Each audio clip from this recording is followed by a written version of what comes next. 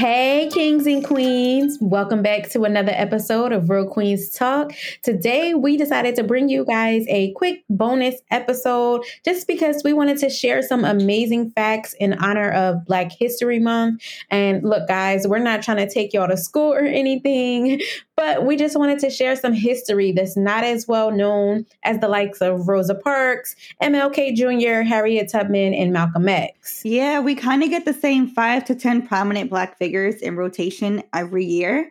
And while they were and always will be such vital parts of our history and made huge contributions to the Black community, there are so many others whose victories have not been celebrated. Absolutely. But with that being said, we will jump right in with the man responsible for creating the concept of Black History Month in the first place. That would be Dr. Carter G. Woodson, who in 1926 created Negro History Week. Negro History Week later on expanded into Black History Month. So we're celebrating this because of him. Yep, we sure are. And then his next amazing woman, Miss Jane Boleyn, made history over and over as the first Black female judge in the United States. She was also the first Black woman to graduate from Yale Law School and the first Black woman to join the New York City Bar Association. That's awesome. Right? Next, we have Anthony Benezet. He founded the first free school for Black American children in the colonies, which opened in Philadelphia in 1770. And the school was called the Negro School at Philadelphia. Thank God for him. Now we can all get a nice education. And in the 1960s, one of Dr. Martin Luther King's key advisors was a woman named Dorothy Height. She spent most of her life fighting racism and sexism in America. She often was the only woman in the room. How badass is that? She made it her life's work to change that, fighting battles against both racism and sexism, and even often referred to, even by President Obama, as the godmother of civil rights movement. And in 1891, Daniel Hale Williams opened Provident Hospital in Chicago, Illinois.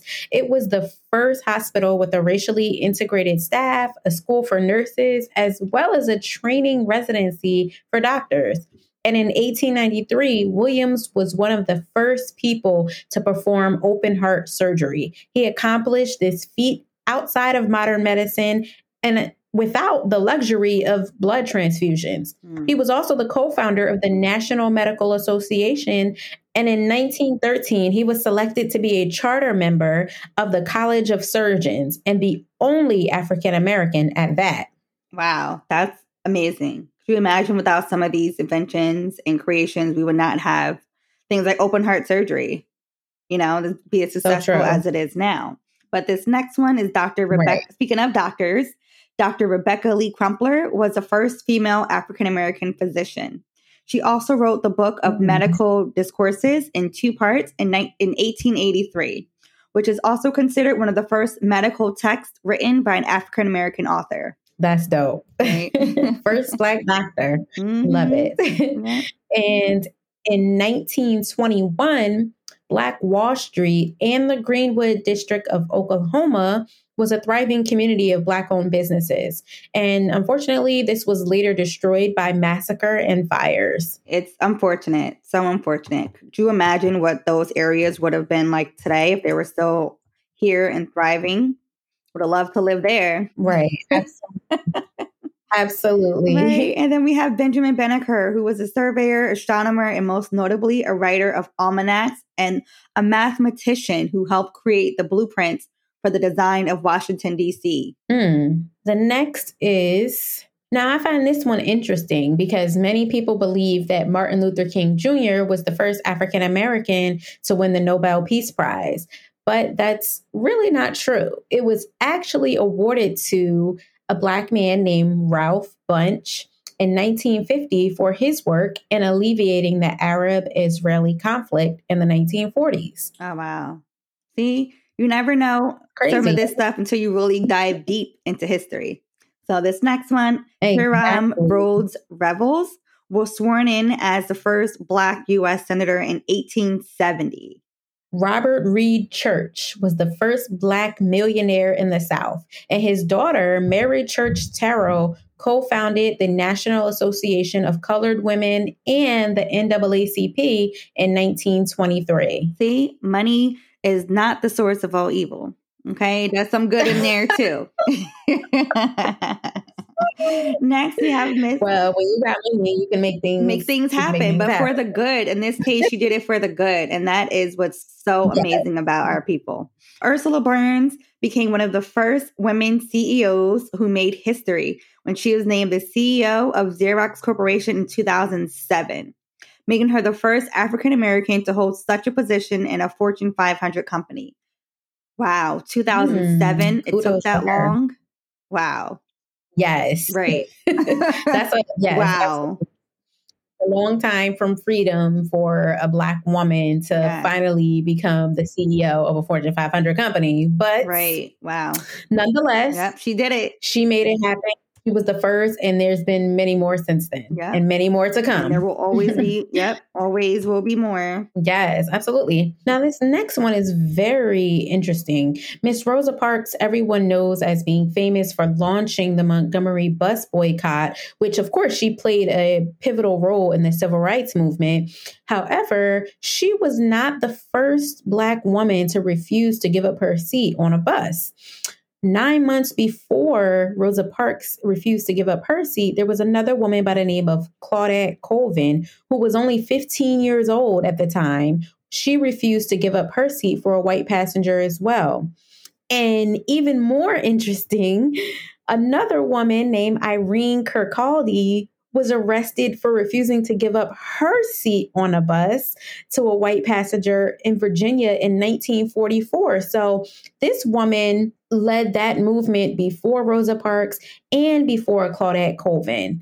Not taking anything away from those two, because I said they were still vital in the movement, but there's always some names that just kind of get swept under the rug and go unrecognized for their contributions. Right. They get lost in the sauce. Unfortunately.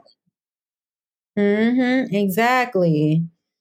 But she did get some redemption because in 2001, she did receive a Presidential Citizens Medal for her role in the civil rights movement from President Clinton.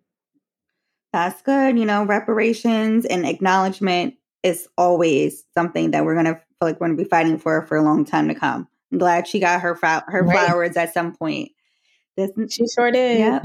And Mr. William Hastie became the first Black governor of United States territory to serve a full term and later became the highest ranking Black judge in U.S. history, surpassed only by the great Mr. Thurgood Marshall in 1976 with his nomination to the Supreme Court.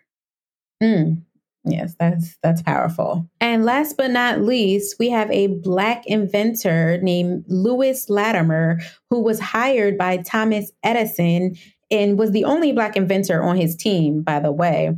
But he developed the filament system that made the light bulb last far longer and cost less to produce. Wow. So while Thomas Edison is rightfully famed for the invention of the light bulb, its real potential was actually realized by this Black man, Lewis Latimer. So give him his props. Yes, he came in and sprinkled that magic on there. Right. But contrary to most beliefs, educational achievement, innovation, and entrepreneurship were widespread in the North's Black community in the decades between the end of slavery and beginning of Jim Crow. Right. And because how many people today know that African Americans have invented many things from the golf tee to the gas mask? Right. And that's even during slavery. Yeah. They were still inventing things during slavery. Right. And they don't get the credit because they were slaves. They were not considered, Exactly. Enough to have that and achievement. certainly after emancipation, Black slaves as well as free Blacks developed numerous inventions and improved society in many ways. Yeah. But sadly, these are things that are not taught in our schools. We've had to get a lot of this knowledge outside of school on our own. And the Black history that is shared is so very limited, and it's a sterilized watered down version and doesn't always acknowledge the truth and the historic gains and the significant contributions that we have, as a people, has made to this country's growth, development, and overall success. Yes, say that again, right. sis. So those in the back. Yes, exactly. We have been showing up and showing out for centuries.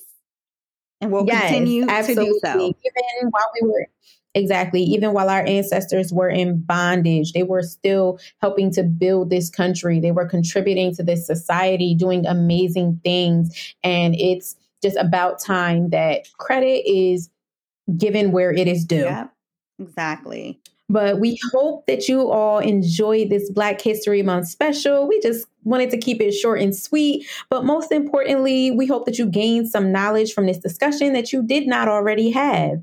Thank you so much, Kings and Queens, for your continued support. Make sure you tune in next Wednesday for another episode.